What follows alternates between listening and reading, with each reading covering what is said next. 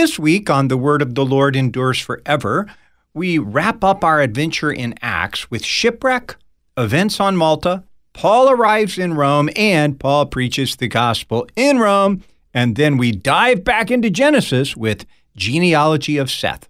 Join me, Pastor Will Whedon, for The Word of the Lord Endures Forever, your daily 15-minute verse-by-verse Bible study on demand. Listen at thewordendures.org or on your favorite podcast provider. Do not judge, and you will not be judged. It's good advice every day. As a pastor, I've counseled families on the most important personal decisions, even abortion. Abortion is a private family decision. Government needs to stay out of family decision-making. That's what Issue 1 is all about. It gives families the freedom to make their own decisions without judgment and without the government getting involved. Vote yes.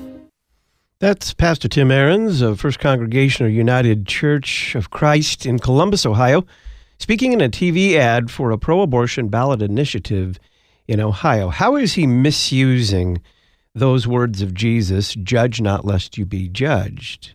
Greetings and welcome to Issues, Etc., coming to you live from the studios of Lutheran Public Radio in Collinsville, Illinois.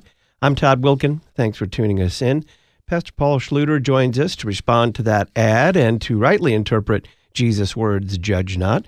We'll continue Issues, Etc. Reformation Week, our series Paths to Lutheranism, talking about Sarah St. Onge's past from Lutheranism to Roman Catholicism, then back to Lutheranism. Then Dr. John Warwick Montgomery will tell us his story of coming to Lutheranism from liberal Protestantism. Pastor Paul Schlueter is pastor of St. Paul Lutheran Church in Milford Center, Ohio. He's author of a column for The Federalist titled Pastor Twists the Bible to Promote Ohio's Pro-Abortion Ballot Initiative in TV Ad. Paul, welcome back. Thank you. What is Ohio's Issue 1 ballot initiative? Well, next Tuesday, the residents of the state of Ohio will be going to the polls, and will have the opportunity to vote on Issue 1. Issue 1, it would establish the right to have an abortion in the state constitution.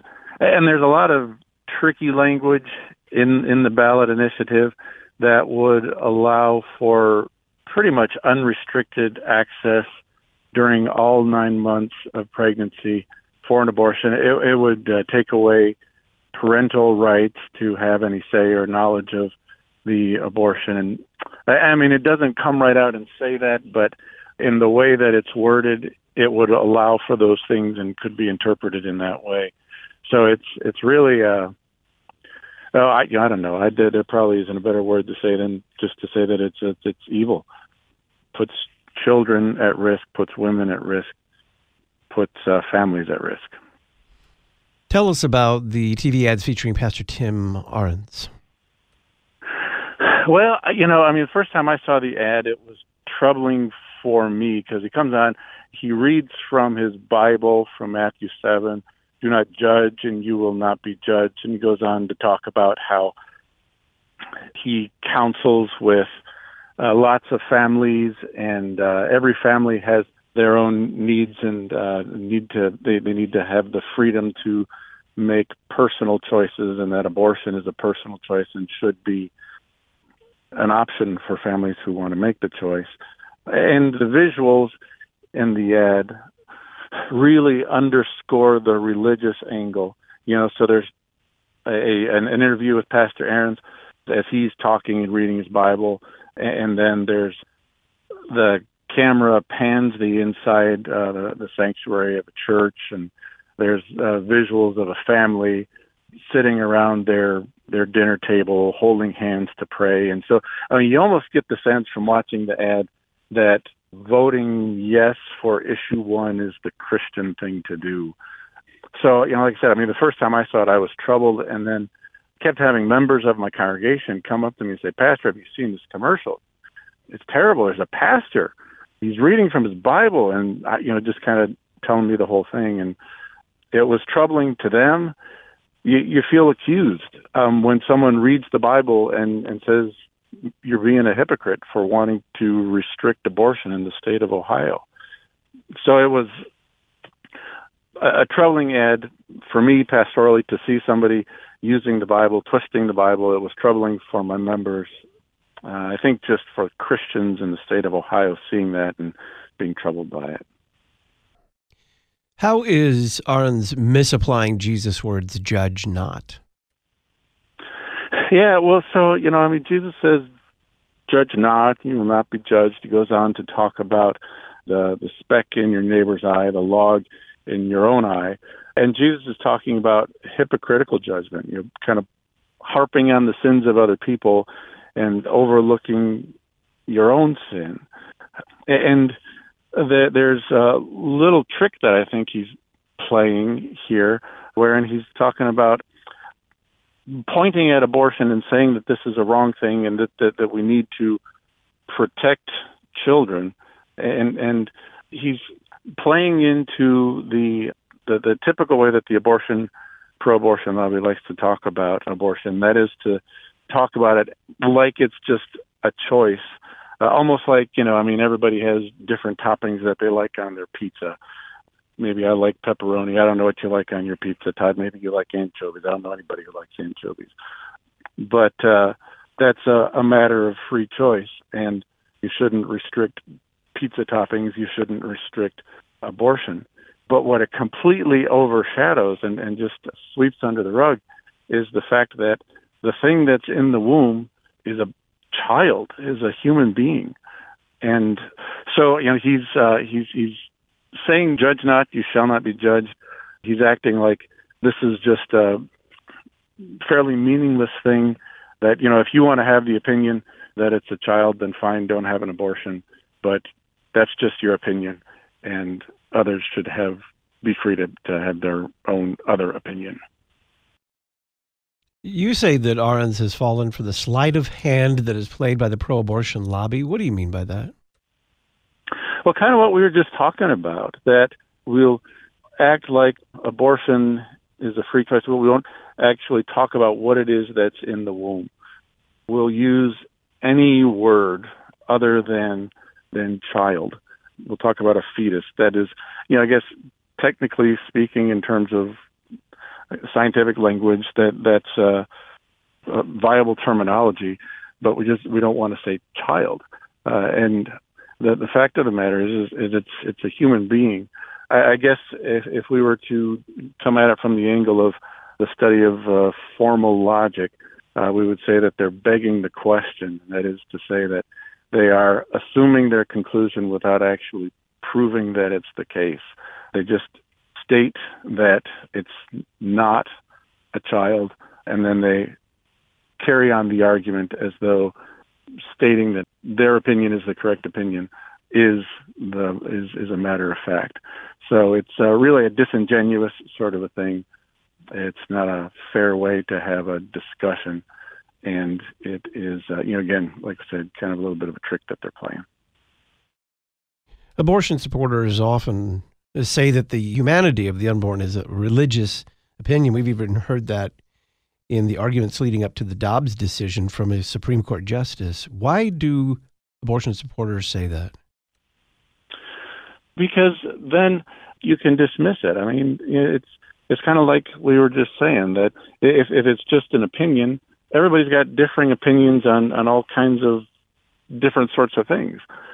Like pizza toppings, or like, I don't know. I mean, who's your favorite college football team or whatever? I mean, everybody's got different opinions. If it's just a matter of opinion, then I can have mine and you can have yours. But if it is in actual fact a child, a human being, then that's a whole different ballgame. So, and I think they can get away with this because a preborn child is still in the womb. You don't see it. You don't have to look him or her in the eyes. You don't have to see her hands, her feet, her ears, her eyes, her nose, her mouth. You don't have to look into the eyes of the parents and see the resemblance. I mean, it's possible to dehumanize the child when the child is still in the womb. But if we were to remove the child from the womb of the mother, and let's say the child was not a preborn human being, but say a 5-year-old, then it would be absolutely obvious. Nobody would say that you should be able to kill your 5-year-old. We would recoil. We would be horrified at the thought. But the pro-abortion lobby has very successfully dehumanized the preborn human being, the preborn son or daughter that is in the womb, so that they can justify disposing of it. How do you respond to the ad's statement, government should stay out of family decision-making? Well, I guess it all depends on what's government supposed to do. There are certain rights that and freedoms that government is given to protect and to provide for and to ensure are intact. And there are some that government needs to restrict. I mean, there are laws that protect and ensure life and thriving, and this would be a law that would seek to, freedom for this destruction of life. Government should issue laws that protect life. The government should not consider it a freedom to do something that takes away life, that destroys life. And I mentioned this in the article. I mean, one of the best ways to make this case is, from Proverbs 31, where King Lemuel is reciting the wisdom for ruling that was given to him by his mother. And one of the things that he says there that his mother told him is, speak out for those who cannot speak for themselves and for the rights of those who are destitute. Is there any class of human population that is less able to speak up for itself than for the preborn child? I mean, newborns can barely speak for themselves, and all they can do is cry. A preborn child has no voice, and the government needs to speak up on their behalf. My goodness, is there any clear case for a Christian who is concerned about the Bible, what the Word of God says? Is there any clear case that the Christians should vote no for issue 1 in the state of Ohio and turn that law down, turn it away? That would be just a horrible thing. How would you then encourage our listeners in Ohio to vote on issue 1? Well, please vote no. Absolutely. Please, anyone who's in the state of Ohio who's listening to this interview, please go to the polling station next Tuesday. Vote early if you can. If you can't make it on Tuesday, but please vote no. Please turn this law away. Pastor Paul Schlueter is pastor of St. Paul Lutheran Church in Milford Center, Ohio. He's author of a column for The Federalist titled Pastor Twists the Bible to promote Ohio's pro-abortion ballot initiative in TV ad.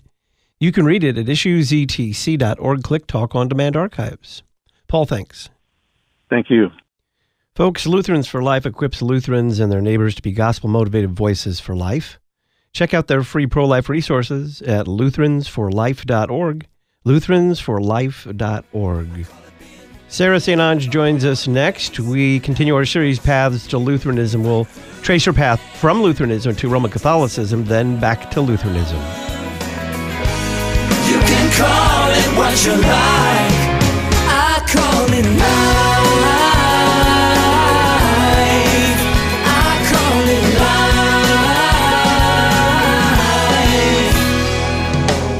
I prayed for things nobody. How can Christians live out their faith in the church, the family, and the government? Find out in the Issues Etc. Book of the Month for November, Faith That Shines in the Culture. It's written by regular guest Dr. Alfonso Espinosa. Learn more about Faith That Shines in the Culture at issuesetc.org or by calling Concordia Publishing House 1-800-325-3040. Faith That Shines in the Culture, the Issues Etc. Book of the Month for November. You're personally invited to join Lutherans for Life and Wife for Life in celebrating the theme, Just As I Am, January 14th through the 20th during Life Week 2024. Each theme day will explore a distinct aspect of life ministry through local activities, online educational events, interviews, and more. Find out more at lutheransforlife.org. Lutherans for Life, equipping Lutherans and their neighbors to be gospel-motivated voices for life. lutheransforlife.org. The Biblical Worldview Conference is Saturday, November 4th in Chicago. This year's theme is For Such a Time as This, Discernment, Boldness, and Compassion. Brian Wolfmiller, John Bombaro, and others will be speaking on gender-solid parenting, wokeism in schools, transgender pronouns, and sharing Christ in a woke culture. For more information, visit worldviewchicago.org. The Biblical Worldview Conference, November 4th in Chicago, worldviewchicago.org. The weather is changing, the leaves are falling, and you'll soon be setting up your church's Christmon tree this Advent. But there's a problem. Remember, Aunt Mabel's Christmons are from the 80s. They're made of styrofoam. The glitter has dropped off and they're being held together with toothpicks. Rush on over to Ad Crucem to fix the situation. We offer all the old designs and a whole lot of new ones. Visit adcrucem.com. That's ADCRUCEM.com. Defending life from beginning to end. You're listening to Issues, Etc.